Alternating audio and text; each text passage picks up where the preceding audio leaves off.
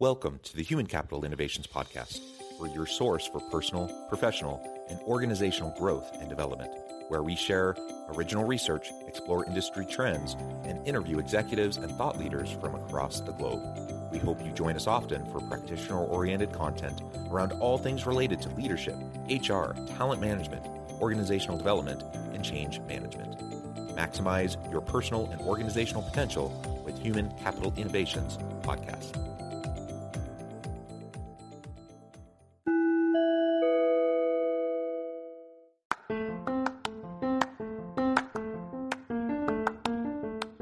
If you enjoy the Human Capital Innovations Podcast, enjoy ad-free listening by going to the Patreon page, and please consider contributing even at the producer or sponsorship level. And please leave a review. Thank you for your support.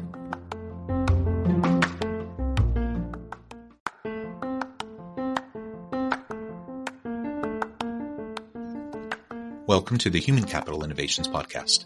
In this HCI podcast episode, I talk with Derek Gallimore about global employment and the seismic shift in current employment traditions.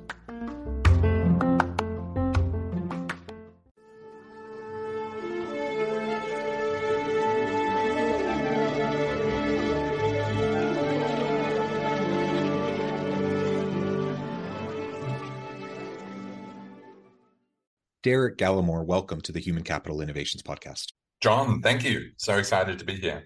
It is a pleasure to be with you. You're joining us from the Philippines. I'm south of Salt Lake City in Utah, so there's a wee bit of a time difference between us. And today we're going to be talking about global employment. So I think it's only fitting that we're on different sides of the globe. We're going to be talking about the seismic shifts in the current employment situation, the landscape, and the traditions that make up the environment. And again, how those shifts are really changing the direction of things moving into the future of work. As we get started, I wanted to share Derek's bio with everybody. Derek Gallimore is passionate about outsourcing. It is the most transformative business tool available today, he believes. He is committed to helping people integrate it into their businesses and see them thrive. Derek's blend of extensive international business and travel experience means that outsourcing came relatively naturally to him. Derek has been in business for over 20 years, outsourcing for over 7 years, and has lived in Manila, Philippines, the world's outsourcing capital, for over 3 years. He has worked and lived in 5 countries and worked and traveled through dozens more. Again, a pleasure to have you. Thank you so much for joining me. Anything else you would like to share with me or my audience by way of your background or personal context before we dive on in? No, that's very accurate. A little bit old now. I've been living in Manila for about 8 years now, and so everything's extended by about 5 years that you mentioned there. Unfortunately, we're all getting a little bit older. Wonderful. Well, that is fantastic. Extensive experience in this area. So I really appreciate you taking the time, and I'm excited to pick your brain around these topics. All right. So as we dive on in, why don't you share with us just a little bit of your foundational understanding around outsourcing as a tool for business. I think we all have in our minds kind of the stereotypes around outsourcing. There's in popular media, in pop culture, there's certainly this kind of caricature of outsourcing. But tell us what, from your experience, outsourcing is all about, and then we can start to get into what that means in terms of the shift in the global environment. Yeah, absolutely. Yeah. So outsourcing it's a hidden giant, really. A lot of people sort of see aspects of outsourcing, but don't really understand exactly what it is and how it can help their business.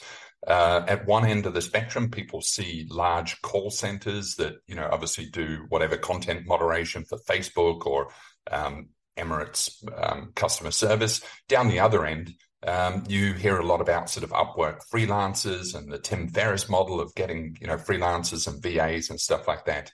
Both of those exist, but actually neither of those really apply to the SME use case or market. And outsourcing is a $250 billion industry globally on an annual basis. And it is now, for about the last 10, 15 years, exploding in the SME, small and medium-sized business use case. Where it is more applicable there is it is basically staff augmentation, where you employ staff on a global basis based on their capabilities and their cost, not on their location. and they work beside you as any other colleague would or does. And this is such a powerful tool for businesses across the globe. One of the sort of highlights is that you can save about 70% on your all-in costs, which is an incredible sort of value proposition. But also, it's not just about cost savings, it's also about accessing a global talent pool, literally a global talent pool. So instead of you sitting in New York or Utah, or with maybe a catchment of a few 100,000 people, you can literally access the pool of 8 billion people across the globe. And so you suddenly open up the opportunities for your business. And generally, you can save a huge amount of money. Yeah. So, the kind of the perspective of outsourcing in terms of these call centers in XYZ country in another part of the world, and people get frustrated because they don't feel like their English is very good. Like, that's kind of the caricature, right? And there's entire TV shows and movies around that premise, and the hilarity that ensues, right, from miscommunication and whatever. And that's certainly a type of outsourcing. But to your point, I think it really includes a whole lot more. And we've seen over the course of the pandemic, we've seen more and more people moving towards virtual work. And as a result, more and more geographical barriers breaking down to how our teams are structured. So we have more distributed teams, and you have, people who are full-time employees of the organization, but contract employees, you have gig workers, right? And however you want to frame it, the reality is we have workers from all around the world now that can join our team, that can augment our skill sets, our talents, our competencies and capabilities to help us achieve really great things. And that is a form of outsourcing. And so I think it's really important for leaders who may be stuck in maybe an old mindset or an old mental model of what outsourcing might mean to them, to break out of that, to embrace the potential. Like you said, if we're stuck, like, I'm in the Salt Lake metropolitan area. It's a big area. We have, I don't know, 1.5 million people or something like that. Sizable area. There's a good talent pool here, but that's only 1.5 million people out of a global population of 8 billion people. Like, why would I limit myself to the local population when literally, for many jobs, literally they could work anywhere? There's no geographical restriction as to where they could live, as long as they have good, technology and internet connection, and the time difference is manageable. Then you can figure a way out to make it work, and then you can tap into really great people anywhere. And to the point you mentioned, in some cases, if these are not full-time employees, of your organization, but rather it's freelance work, it's outsourced gig work or whatever, there's actually a tremendous amount of cost savings there. Look, you mentioned earlier there's a seismic shift, and obviously with COVID, the Great Resignation, all of this push for remote and work from home, it's forced a lot of more traditional businesses to really adopt this, and a lot of them were doing it begrudgingly. And sure, it's not for everyone. And I actually, personally don't recommend that remote is necessarily the best option. But, you can now have, a team in one country and another team in another country very easily.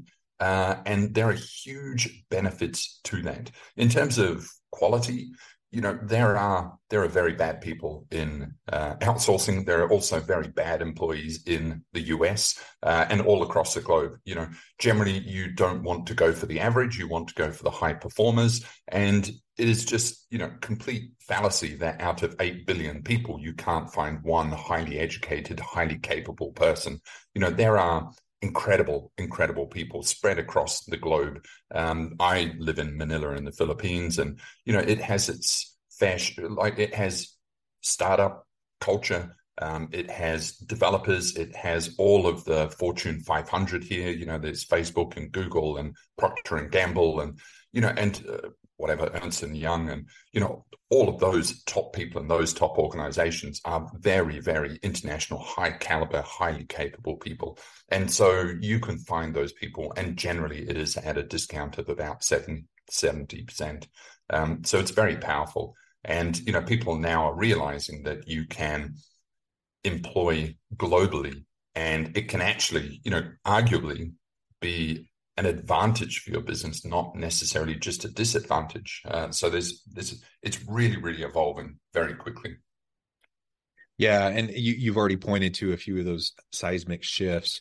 There's a wide variety of things that are impacting the landscape of the world of work and what people are experiencing. The bottom line, though, is all of these things collectively are challenging assumptions about work and the way it works, right? And so when we talk about employment traditions, the way things have always been, I think over the last few years, many people have been willing, more so than ever, perhaps, to challenge their assumptions, take a second look at why they did things the way they did things, and come to the conclusion, well, wait a minute, we don't actually need to do it that way anymore. So what are some of those types of employment traditions that you've seen over the last 20 years, but particularly over the last few years, shifting? And maybe there's others that, in your opinion, should be shifting and should be adjusting as we move into the future of work.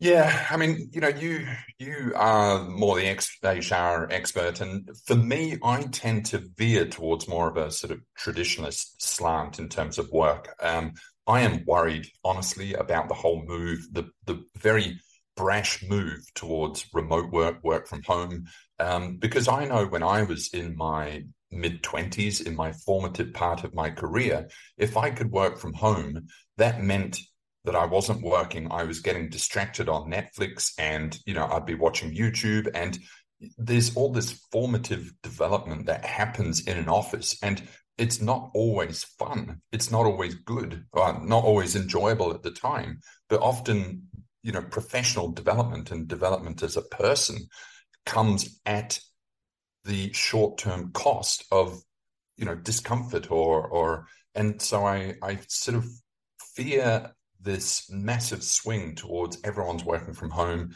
There's no offices. And, that's a sort of longitudinal study that we have never tested the end point. And it will be fascinating to see.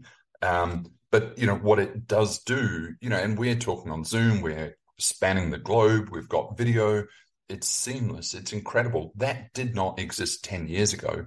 And even, things we take for granted, like emails and sending attachments and all of the online tools and interfaces and Slack, and all of this is perfect for online work, for remote work, and even asynchronous work if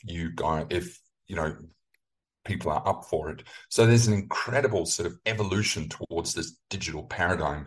And I think, more traditionalists are slower to catch on to that, but the Gen Z or millennials of today that are growing up on TikTok and YouTube in chat rooms and prefer to text instead of really see people face to face. When it comes to them being managers and employers, they're going to go like, why the hell are we hiring anyone in the same room as us? This is just crazy. There's 8 billion people on the planet. I'm going to go to the appropriate chat room or forum and find the best people for this role, regardless of where they're sitting, and so but the office thing, yeah, I'm not sure. Generally I recommend that you can still get better productivity in an office. You can easily get an office in the Philippines or India, have them all there, have them all sitting around the water cooler, the desk, having those sort of moments, having that discipline, and you go from there. But again, it's horses for courses, I suppose. Yeah. And you highlight the tension that's there. And it's one of the reasons why so many people have moved towards this kind of attitude about hybrid work. Like let's try to get the best of both worlds, so to speak. There's benefits to being in person. There's benefits to the flexibility, of the remote or the virtual work. So let's find a balance perhaps that works for, our team and the type of work that we do. Obviously different types of work, different types of jobs and tasks, might be better suited for one form of work versus another. And that tension, I think, is not, it hasn't been resolved, certainly. And we're going to continue to wrestle with this. Like you said, it's like a longitudinal study that we have to watch over time. There certainly were fully remote organizations pre-pandemic, but they were rare. I personally know of some people that worked for fully remote organizations pre-pandemic, and I've had really interesting conversations with them. But let's not fool ourselves. They were incredibly rare. And in the vast majority of people still worked in the office. And so we do have limited data points, look at some of these other organizations that found a way to make it work, even pre-pandemic, even for the last 20 years. But in aggregate, as we look at the landscape of the workplace and the labor market generally, in a much higher scale now, more organizations are wrestling with this, and we just don't know. We don't know what the long-term impacts are going to be. And I think you highlighted something that's really important, especially younger individuals who are early in their career. There's a lot of just professional development that happens informally in those casual off moments, between meetings. You're just interacting with people, water cooler moments, all of that kind of stuff that it's not impossible to replicate virtually, but it's harder to do virtually. And so if you're going to make sure that your young people have the opportunity for coaching, mentoring, career development, and progression in your completely virtual office, you better be really attentive to that fact and look for ways to make sure that that's happening. Otherwise, you're really going to be doing your young people a disservice, and they're not going to progress in their careers the way you might want them to, the way that they might better be able to if they were in a physical office space. But it'll be super interesting to watch over time to see if organizations are able to crack that code, and figure out how they can do it really effectively, even if we're primarily hybrid or remote and we're not together all that often. So we'll see. I mean, the jury's out, and we have to see what happens over time. And so there's all these different types of approaches, these traditions. There's simply preference differences. Sometimes it's a life stage thing. I don't think it's really necessarily even a older generation, younger generation, but I do think it's largely life stage. Like there's certain periods of your life where maybe you'd benefit more from being in the office. Maybe there's periods of your life and certain types of roles, certain types of work that you do where it would be really helpful for you to have more flexibility and frankly, you already function with a high level of autonomy and you know how to work productively, et cetera. Maybe those are the people we set loose and, let them work remotely. Ultimately, I'm not sure there's a one size fits all. Actually, I'm pretty darn sure there's not a one size fits all. And what do you think? I wonder if there's going to be a double class society, not that there isn't already, but, you're going to have the workers that need to be on site, whether they're sort of engineers or electricians or baristas in Starbucks, versus maybe potentially the more white collar roles where, all the developers can stay at home or work from a beach. And, does it create this, sort of divide in society, which again could be pretty, have an impact, whether it's good or bad. And then, also Matt Mullenweg of WordPress, who run a asynchronous organization. He was always saying, look, you've either got to be fully remote or fully in the office, because the ones that then go to the office have more favors, become more aligned with the management, are there for more roles. And then so it almost creates an unfairness in that. It's really complicated thing that we're going to have to collectively unpick as a society going forward.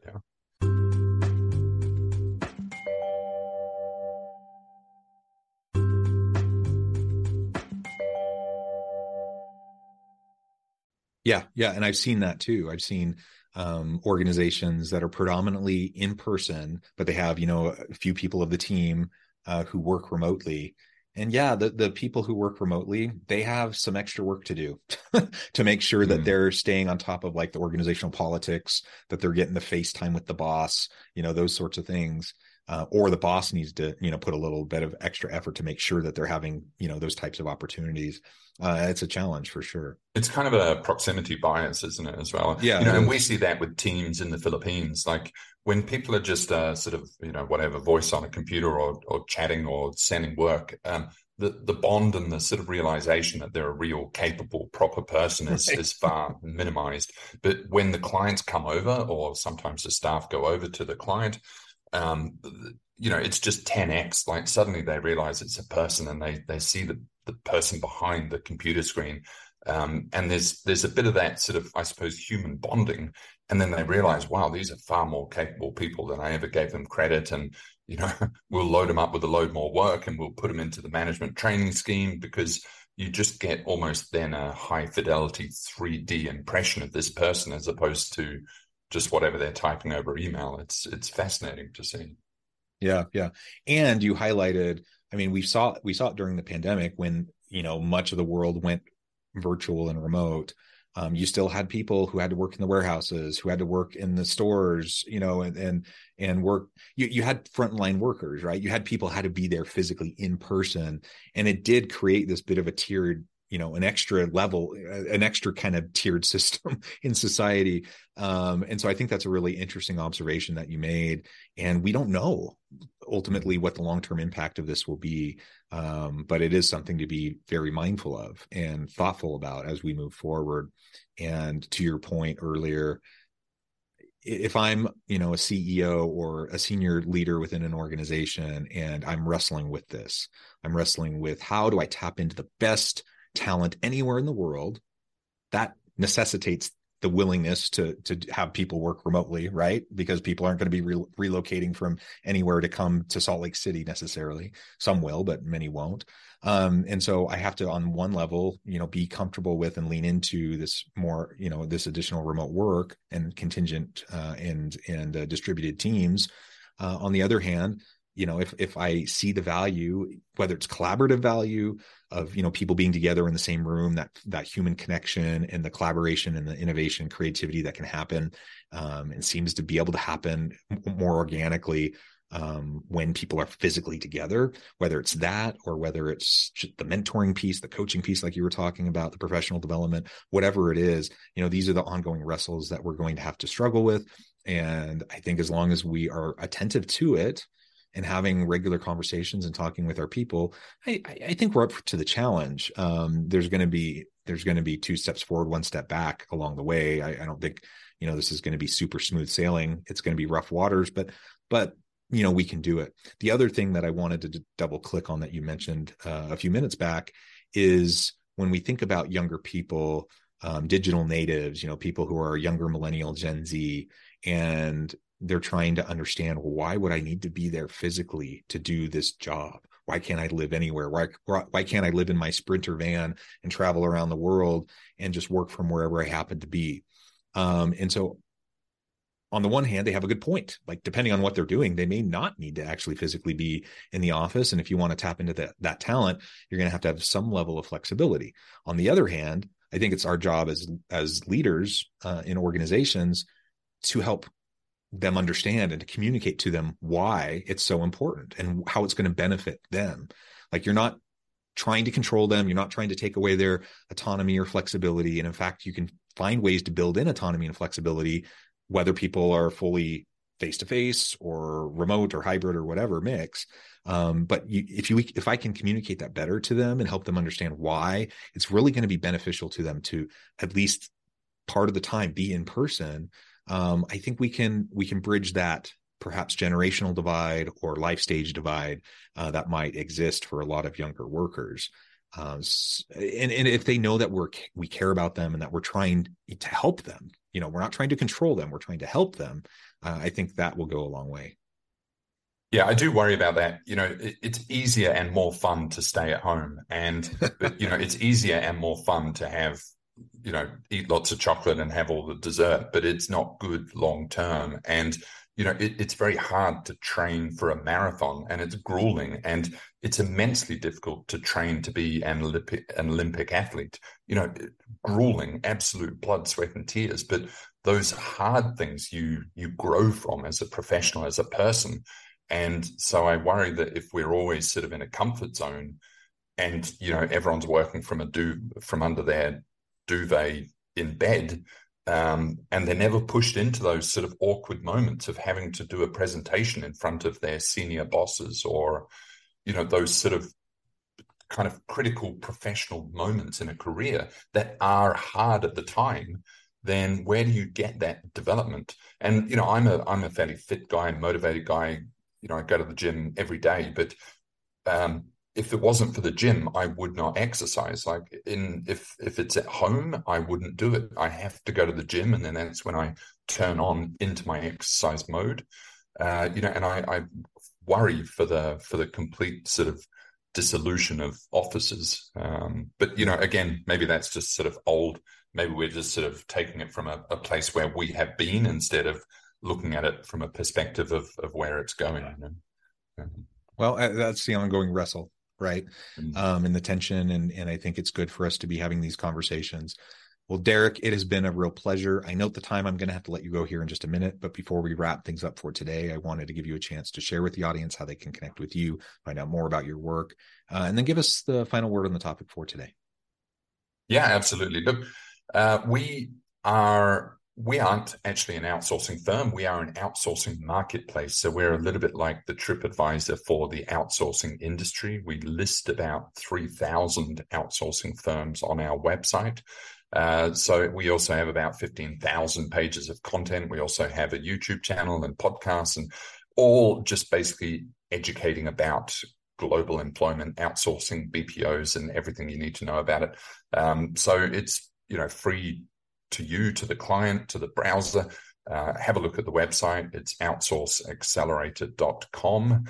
And just take a look around. And outsourcing, can benefit 99% of businesses in 99% of sectors, and basically any role, as long as that role is done predominantly in front of a computer, then it can be done offshore. It's an incredibly sort of compelling value proposition. And just one that I think, as we now enter into a recession, as times get harder, that employers and businesses are now a little bit more compelled to at least explore. It's their almost fiduciary duty to explore, to see whether this is suitable for their business, because it is absolutely transformative when it's done right. So yeah, check out the website. Wonderful. Thank you, Derek. It's really been a pleasure. This has been a fun conversation. And as always, I hope everyone can stay healthy and safe. They can find meaning and purpose at work each and every day. And I hope you all have a great week. Do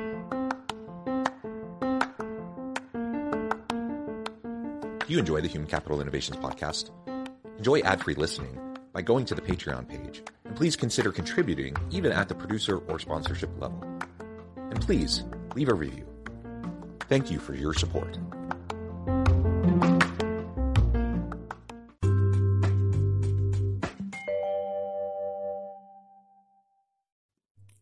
Thanks again for joining us for this episode of the Human Capital Innovations podcast.